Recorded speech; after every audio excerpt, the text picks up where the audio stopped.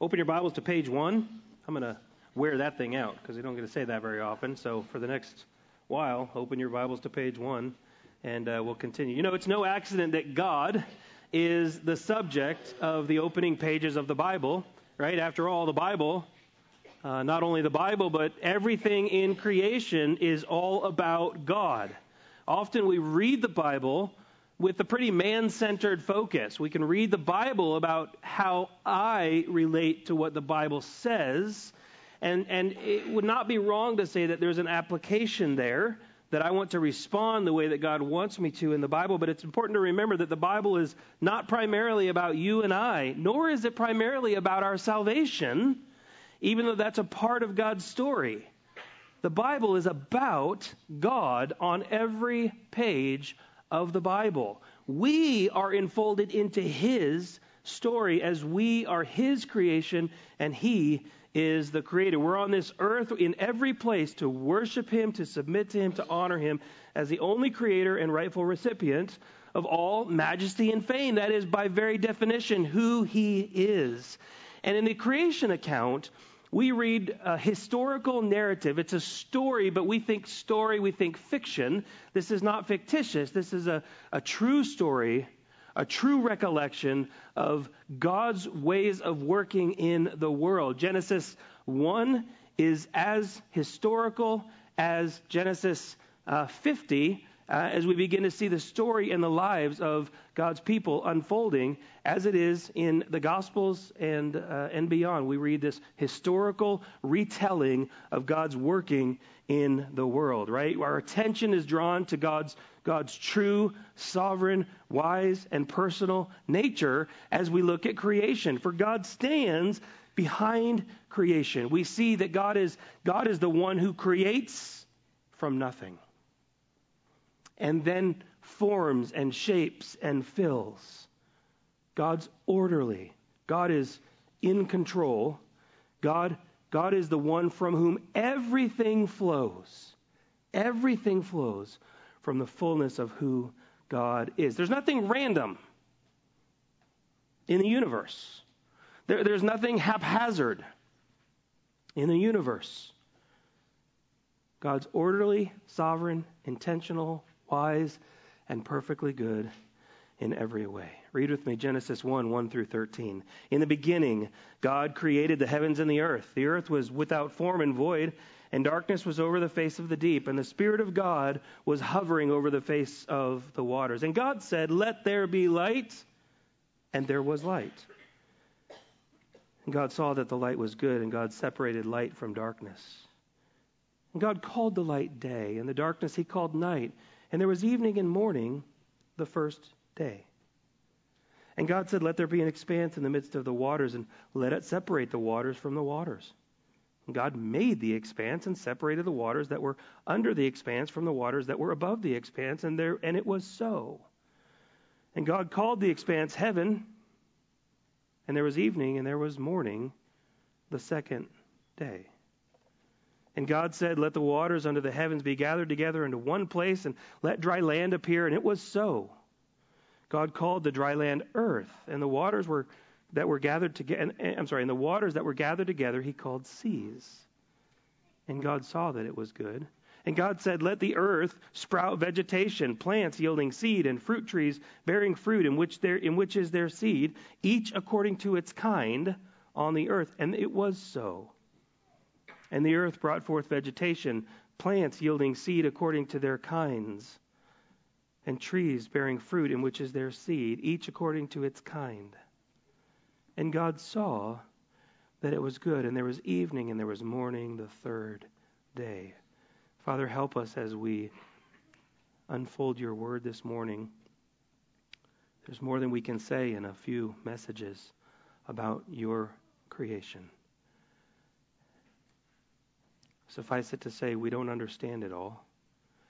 And that leads us to stand in awe of all You are, allowing creation to point us to You, our Creator. In Jesus' name we pray. Amen. We're going to see that the Almighty God who creates and forms and sustains everything by His powerful word is alone. He is the only one who is worthy of our delight and worship and obedience. Friends, our primary goal is not to understand everything that there is to understand about God. Our primary goal is to understand primarily what He has given us and to respond in worship-filled obedience. And sometimes that worship is about standing in awe of God. Stepping back and saying, I don't understand you, God. Did you know that can be worshipful? Now, there are different ways we can say that, but we say, God, I don't understand you. I can't comprehend you. You are far beyond my mind's capacity. And our minds, doctors and scientists will tell us, are incredible things. The amount of information that our minds can process are incredible. But together, with our incredible minds being put together, we cannot understand God fully. And so as we read and as we learn about God, we respond to Him in worship. God, you're amazing. That's worship. You're alone the creator and maker of everything good. That's worship. Lord, with the things I create or remake from what you've given us, let me do it in such a way that it brings you praise and glory. That's worship. That's worship. In the first few verses of the Bible, we see right out of the gates, the Father is the source of all things. We see the Spirit of God as the energizer of all things, hovering that which God the Father created, Jesus the Son, and the Word is the revealer of all things. And here in verse 3, we see the first record of God speaking in the Bible. God said, "Let there be light." God's Word brings light. God's spoken word brings light. And God's revealed word in the Scriptures also bring light. We remember that the word God here is Elohim. It means that there's a plural, majestic recalling or identifying of who God is. And so we begin to see here, even already, right out of the gates, implications of the triune God that we theologically call Trinity, even though the word Trinity is not in the Bible. It's a description of theological truths that we see revealed. But right here in the beginning of Genesis, though we don't have the full picture of a triune God, we see right out of the gates that the triune God exists. Commentator Alan Ross draws out just a really wonderful wordplay here on the Hebrew. We see it more in the Hebrew than we do in English. And he says, I am, which is as God revealed himself to Moses, you remember. Remember God said, well, who should I tell them is sending me? And God said, I am. In other words, I am, I have always been, right? There's no creation point for God. He has always existed. Tell them I am has sent you. And Alan Ross draws out this point here, this play on words. I am says, let there be, and there was. I am says, let there be, and there was. God saw. God divided and called. He divided what he had created, and he called. He assigns to everything its value. He assigns to everything its place, and he assigns to everything its meaning. Why? Because he's God. He's God, and in a polytheistic, pluralistic society, the one who creates, identifies, and calls or names is the sovereign one. And that is God. God is sovereign. God doesn't explain himself. He reveals himself. God doesn't apologize for why he's done what he's done. He doesn't explain it always even to our own satisfaction, let alone to the people of God. He is God. He is always good and right. He declares and he names. God separated the light from darkness. He named the light day, and the darkness he called night. So naming something in ancient times, very specifically, more specifically than we might think of it today, naming something was a declaration or a description to God's people, Israel. Remember who are receiving this, Genesis, Exodus, Leviticus, Numbers, and Deuteronomy, the Pentateuch, as they're preparing to go and take the land that God had told them. And so as they're receiving this, they're receiving it with the view in mind that God has created all of these things. God has identified, named things, separated things. And this is the God we serve. So when God says go into the land, we're not worshiping any God. We're worshiping the Creator God. So we go where God tells us because He's God and I'm not. In God's naming day and night, He distinguishes between, you might say, nighttime and light time when He would do His work, right? He doesn't abolish night, but He creates a difference, a separation. And throughout the Word, we see a clear kind of demarcation between that which is light, the day, which is always referred to as good when God does His work. Those who walk in the daytime are not walking as those who need to be walking hiding something, as those who would sneak around in the nighttime. Now, it's not fully explained here yet, but we begin to see this pattern unfold. And God sets a pattern distinguishing between what would be deemed as holy and that which would be deemed as unholy. We see it in Leviticus in the law. God calls things holy and He calls things unholy. Why? Because He's God and He is clearly communicating to His people that I am holy. And there is to be a demarcation, a division or a difference between those who are holy and those who are not holy. There is a difference there, and God says, even Leviticus 25, you shall therefore separate the clean beast from the unclean bird from the clean. You shall not make yourselves detestable by beast or by bird or anything else which with which the ground crawls. For I have set you apart to hold unclean. So God creates, He sees, He separates, He names, and in doing so, He gives purpose as He sees fit. We might read portions of the Bible and say, well, why did God decide it had to be that way? You know what? If the Bible explains it, wonderful, what a gift. If it doesn't, we take it as the Word of God and we obey. Well, why do I need to live my life this way? God doesn't have to explain it to you. Remember, He's the Creator. He creates, He divides, He names, He calls what is good, good, and He says, people, my children, follow me, obey me. Why? I'm the good sovereign Creator. I'm the ruling Lord of the universe. There is no other God. And so here in creation on this day, day one here, God creates a lasting time-bound rhythm in the world, right? It's the regular, and there was evening and there was morning the first day. We see it throughout the pattern of God's 6 literal day creation. Now the word day, we can use the word day in different ways, right? We can say, what did you do yesterday?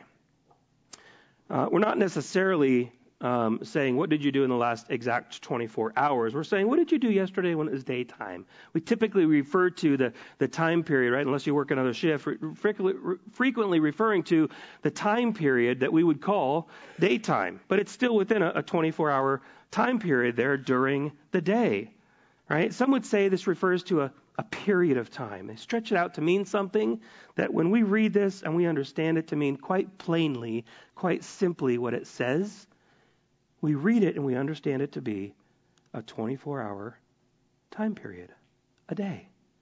There was evening, there was morning, the first day.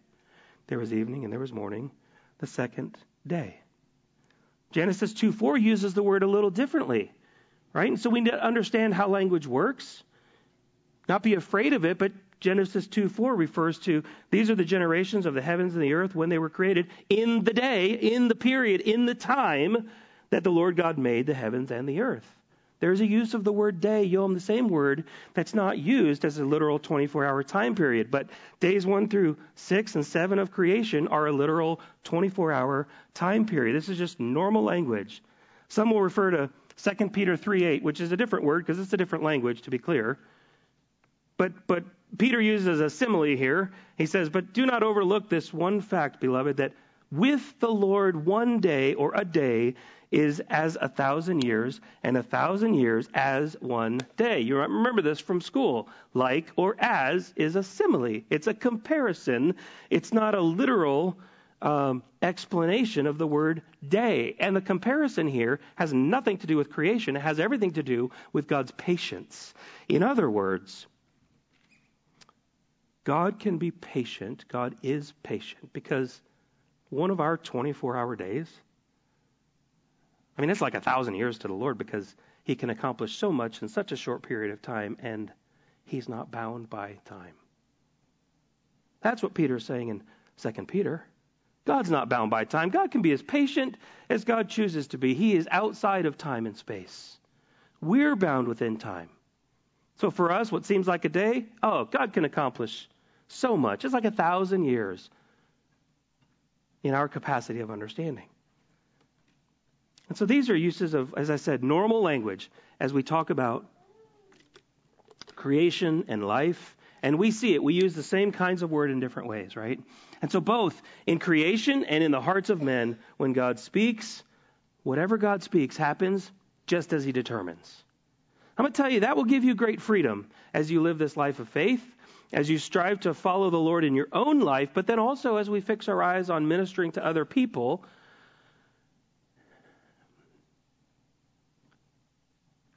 It's very calming and reassuring and confidence-giving to recognize the sovereign control of the Lord.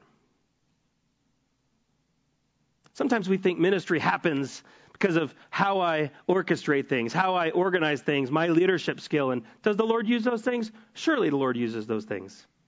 But as I'm seeking how to minister to somebody or how I'm praying for somebody or what's happening in somebody else's life, what I recognize is that individual, man, woman, boy, or girl, is not outside the light-bringing scope of God's word. In other words, what God is working in their life right now, though it makes no sense to me,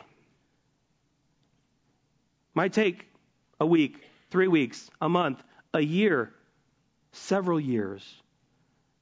I don't have to worry about it because God is ruling and reigning on his throne. How do I know this? Because when God said, "Let there be light," there was light. And God saw that it was good. Some people might ask a fair question. Well, how's there light without the sun? Let's just remember what we're reading here. We're reading creation out of nothing. So God wants there to be light? No problem. There's light. We don't need the sun for light. In fact, God is light. In heaven, there will be no need for a sun because all of our light emanates from the one from whom everything flows. God, Almighty God. So God says, "Let there be light." There's light. I want the sun to come in a couple days. The sun will come in a couple days.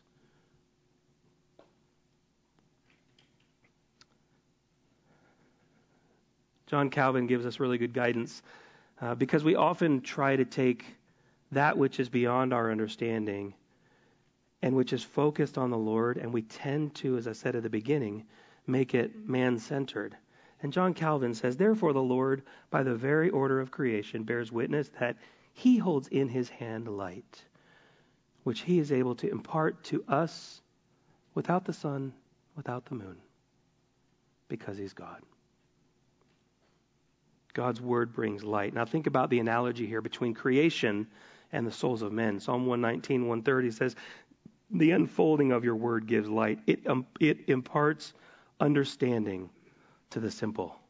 The Apostle Paul, quoting Genesis 1:3 and 2 Corinthians 4:6, says, "For God, who said, 'Let light shine out of darkness,' has shone in our hearts to give the light of the knowledge of the glory of God in the face of Jesus Christ." Brothers and sisters, if the Lord wants somebody to understand the gospel of Jesus Christ, they will understand the gospel of Jesus Christ. Why? Because what God decrees comes to being.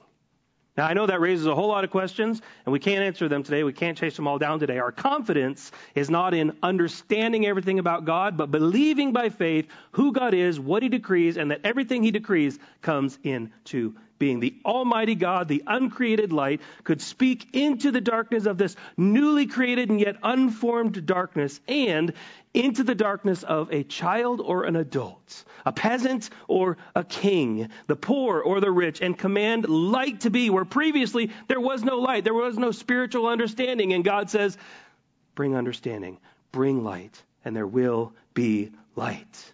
So we don't need to wring our hands as we think about how people are doing or the decisions in life that people are making. Though we do, we just need to recall the sovereign goodness of God and rest. Rest in him. Pray. Beseech him. ask for his working of miracles to bring light into the darkness of a human heart? Yes, absolutely. But from a position of resting in him. Because he's good. And if even I don't understand his decision or understand why it's not happening now or why it's not happening according to the way that I think it ought to, I just recall the sovereign goodness of God. And I'm reminded that he owes me nothing. He owes me no explanation. He owes you no explanation. And friend, when you can rest in that, so much of your life, well, it won't fall into place. But your understanding will be broadened. And you'll learn to rest as you live life for the glory of God in all things. In both scenarios, creation and the human heart, God replaces disorder with order and beauty and light. Outshine the darkness.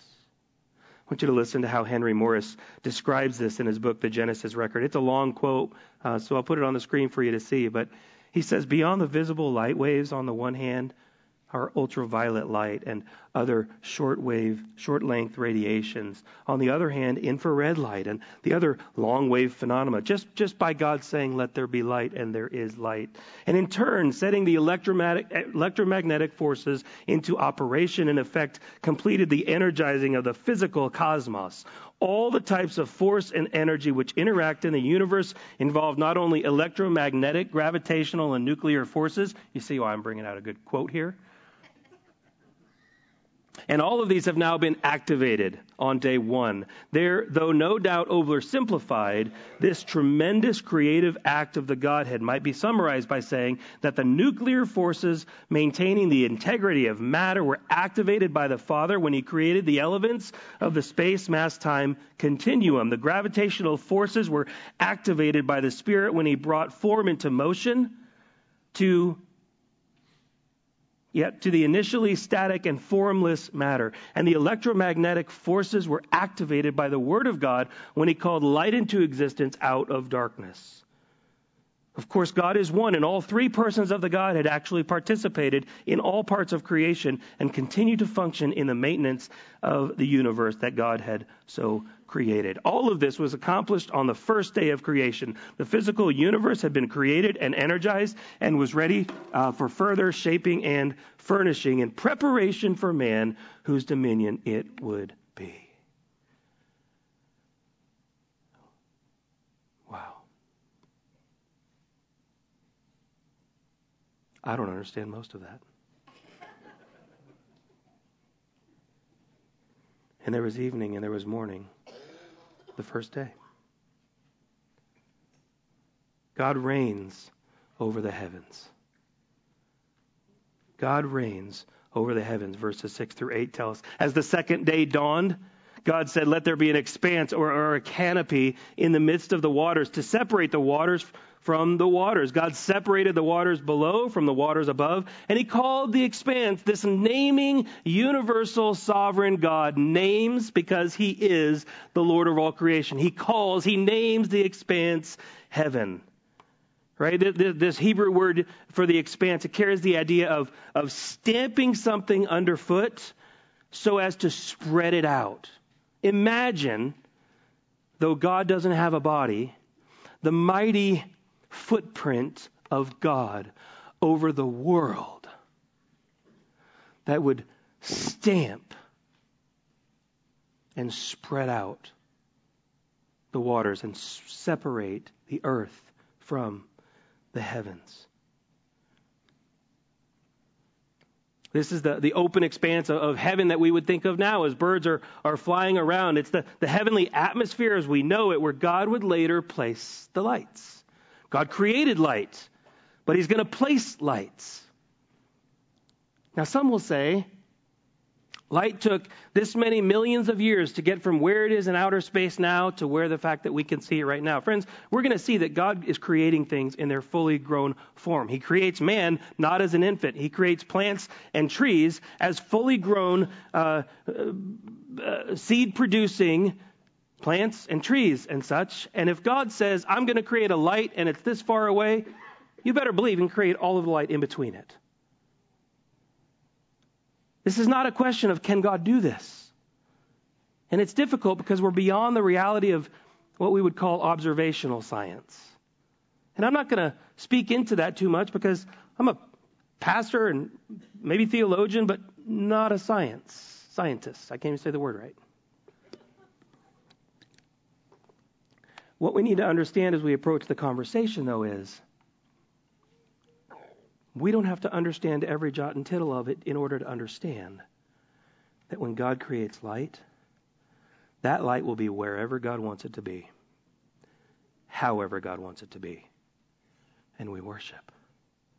We do not need to understand it all. Now, that doesn't mean we can't learn from the scientific field. You know, there are scientists who are men and who are women, who are young and who are old. There are scientists who are Christians. There are scientists who, by their own admission, are not Christians. Most of them are pretty good people. They get up and they go to work and they do their craft and they try to improve in their craft. And to the best of their understanding, they try to understand the world that God had made. Right? Nothing wrong with that. What we need to acknowledge, though, is faith comes into play for believers and non-believers. So we don't need to take the opinion of someone who may say that by their own admission they're not a believer in Jesus Christ and they don't believe the Bible and say, well, they posited something, they gave a description of something that sounds very plausible. And we get all up in arms and, I don't know if I can believe what God says about creation. Brothers and sisters, this is God we're talking about. And our task as Christians is primarily theology. And understanding comes later, but always in the context of what affirms God's Word. God's Word isn't wrong. There's no error in God's Word. Now, to be sure, our task is to seek to understand it rightly, in its context and with the main goal of the author. Which is why at some point you're going to see us kind of driving through some of this pretty quickly. I'll tell you, I'd love to spend months in Genesis chapters 1, 2, and 3. Months we could spend. But remember, God's writing to his people of Israel who are getting ready to take Canaan, and God is saying, remember that I'm the maker of it all. Giants in the land? I made the giants. I made what they're wearing. I made the ground they stand on. I called the ground to come out of the waters as I separated the waters from the waters and the heavens from the earth. God commanded their fulfillment and it came. God's word brings light, and his works are seen beginning in the heavens and now moving down to the earth, where it seems like God begins to fix his focus. There's a whole universe of things that God has and is creating. What does he do? He zooms his focus and he narrows it down to earth, where God will continue to focus our attention and his plan for the world, where man will soon be created and find his temporal home. As God gives rain from the heavens, God also communicates that he is the one who reigns, R-E-I-N-S, in the heavens. He's the only God who brings rain. He's the only God who, as we see here, our third point for today, gives life. God alone gives life. Right? Until this point, the waters were like shoreless oceans. If there were a boat out on the seas, it would have nowhere to land. It would have nowhere to find food. There would just be water upon water. The earth was there, but covered by waters. It was still uninhabitable, and God speaks by the power of his word, and he begins to gather the waters. I don't know what's happening in my life. I don't know what's going on in this situation. I don't know what to do. Remember that, brothers and sisters, God gathers waters. God gathers waters. There's nothing that is impossible for him. He gathers the waters under the heavens together, and he calls it seas. And by his command, dry land appears. dry land comes out from these seas as the seas are gathering together. We still see the energizing agent is the Word of God as He commands, and it is so. I am says, let there be, and it was. And so God sets the boundaries for the seas. He demonstrates His sovereignty over where every drop of water goes. One of the one of the things that I think the Lord may bring to mind in conversations with people, but also in reinstilling confidence in my own heart, is I look around and I see what's in a parking lot or the trees or what's happening in the world, and we're reminded that there is not one aspect of this universe that is out of place, even as the result of sin, from where God decrees that it be today. And in ways that boggle our minds, God is using what Satan meant for evil, or as Joseph would say, what you meant for evil to his brothers, God meant for good.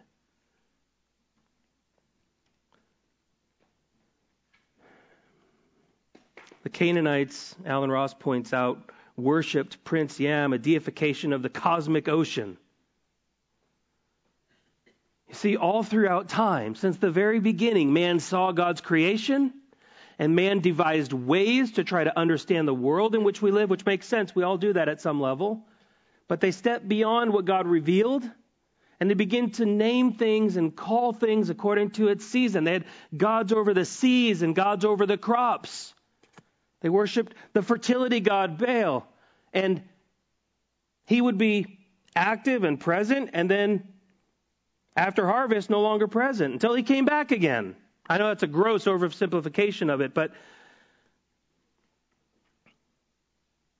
God is communicating to his people in a polytheistic culture, multiple gods, many gods. I am the one true God. I created the seas. I created fertile ground.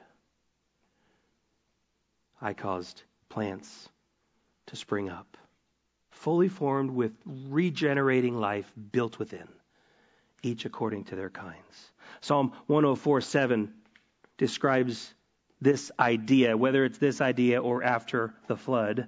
Psalm 104:7 through 9. At your rebuke they fled. At the sound of your thunder they took to flight. Meaning the waters, the seas. The mountains rose, the valleys sank down to the place that you appointed for them.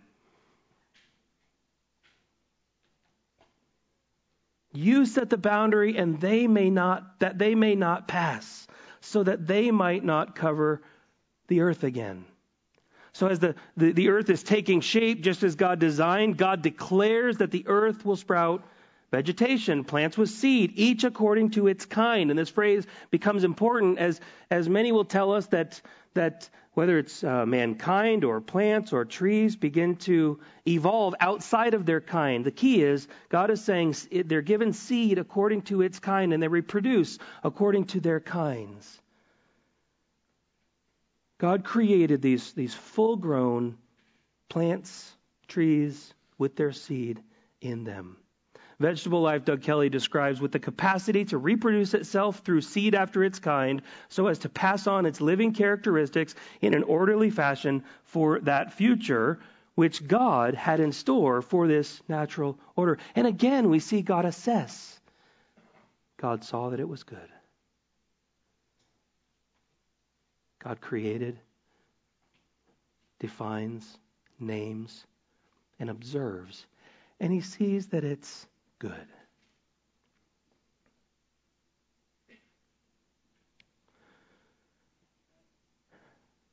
There is no sea god.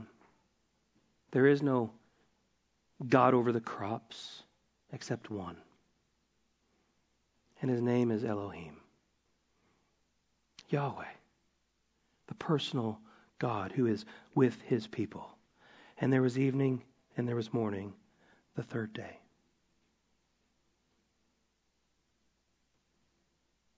It seems appropriate to ask if you have any superstitious beliefs that bring you false comfort. Are there things that you look for in the world to sort of align in order to give you confidence for the steps you might take rather than looking to the Word of God seeking to understand, to pour yourself into understanding the Word of God, walking in the context with God's people, the way that God designed for us to live this life, to give you confidence and assurance and understand the Lord as He's revealed Himself? Or do you have superstitions out there? Do you look to a certain page of the newspaper? Or do you believe that because your birthday is in a certain month that it means that your personality is going to be such and such, and you make your decisions based off these things rather than understanding the grand purposes of the sovereign God who works all things according to the counsel of His will? And you can come to Him in faith and you can bank your life on it. Well, I don't understand why God tells us that we're supposed to set aside a day of the week for worship. It doesn't matter if you understand it.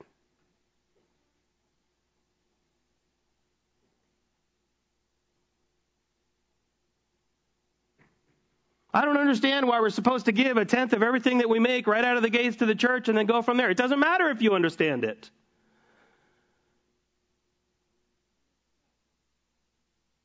Well, I don't understand why I can't just live life according to my ways and be a Christian and not ever go to church and not connect with the body of Christ, because we just live in this individualistic society. It doesn't matter if you or I understand the commands of the Lord. We hear them, we read them, we see them, we worship Him, and therefore we obey Him because He's God. Not because it comes out of my mouth from this pulpit. If I ever say anything that does not come and stem from the Word of God, you don't have to follow it. But when we, whether it's I or Pastor Brian or one of the elders or another person that comes and preaches from this pulpit, holding up the Word of God and saying, God said, we say, then I better get on board. I better get in line.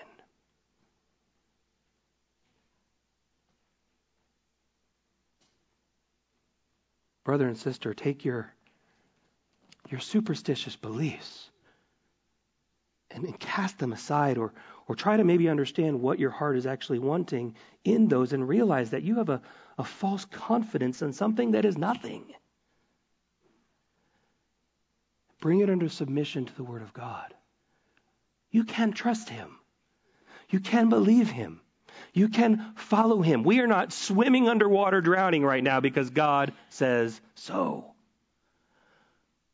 You can trust Him. Do you believe that you can trust Him in everything? Do you? I proclaim this as one who says, most of the time, I know He can be trusted, but I still come as the centurion did and said, Lord, I believe, help my unbelief. I haven't arrived. I have so far to grow. But I know that you said, let there be light, and there was light. I know that you separated the waters, and the waters were separated. You created the heavens, and you defined the earth. And out of that earth, you will soon take dust. Adam, I can trust you. I can rest in you.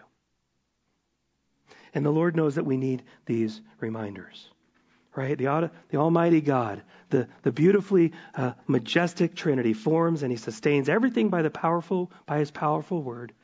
And He alone is worthy of our delight, our worship, and our obedience.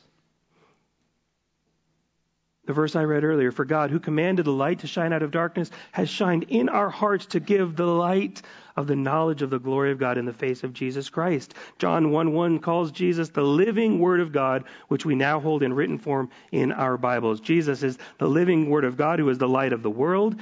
And in 1 John, he tells us in Him, there is no darkness at all. And this is why we need the reminder that Jesus came,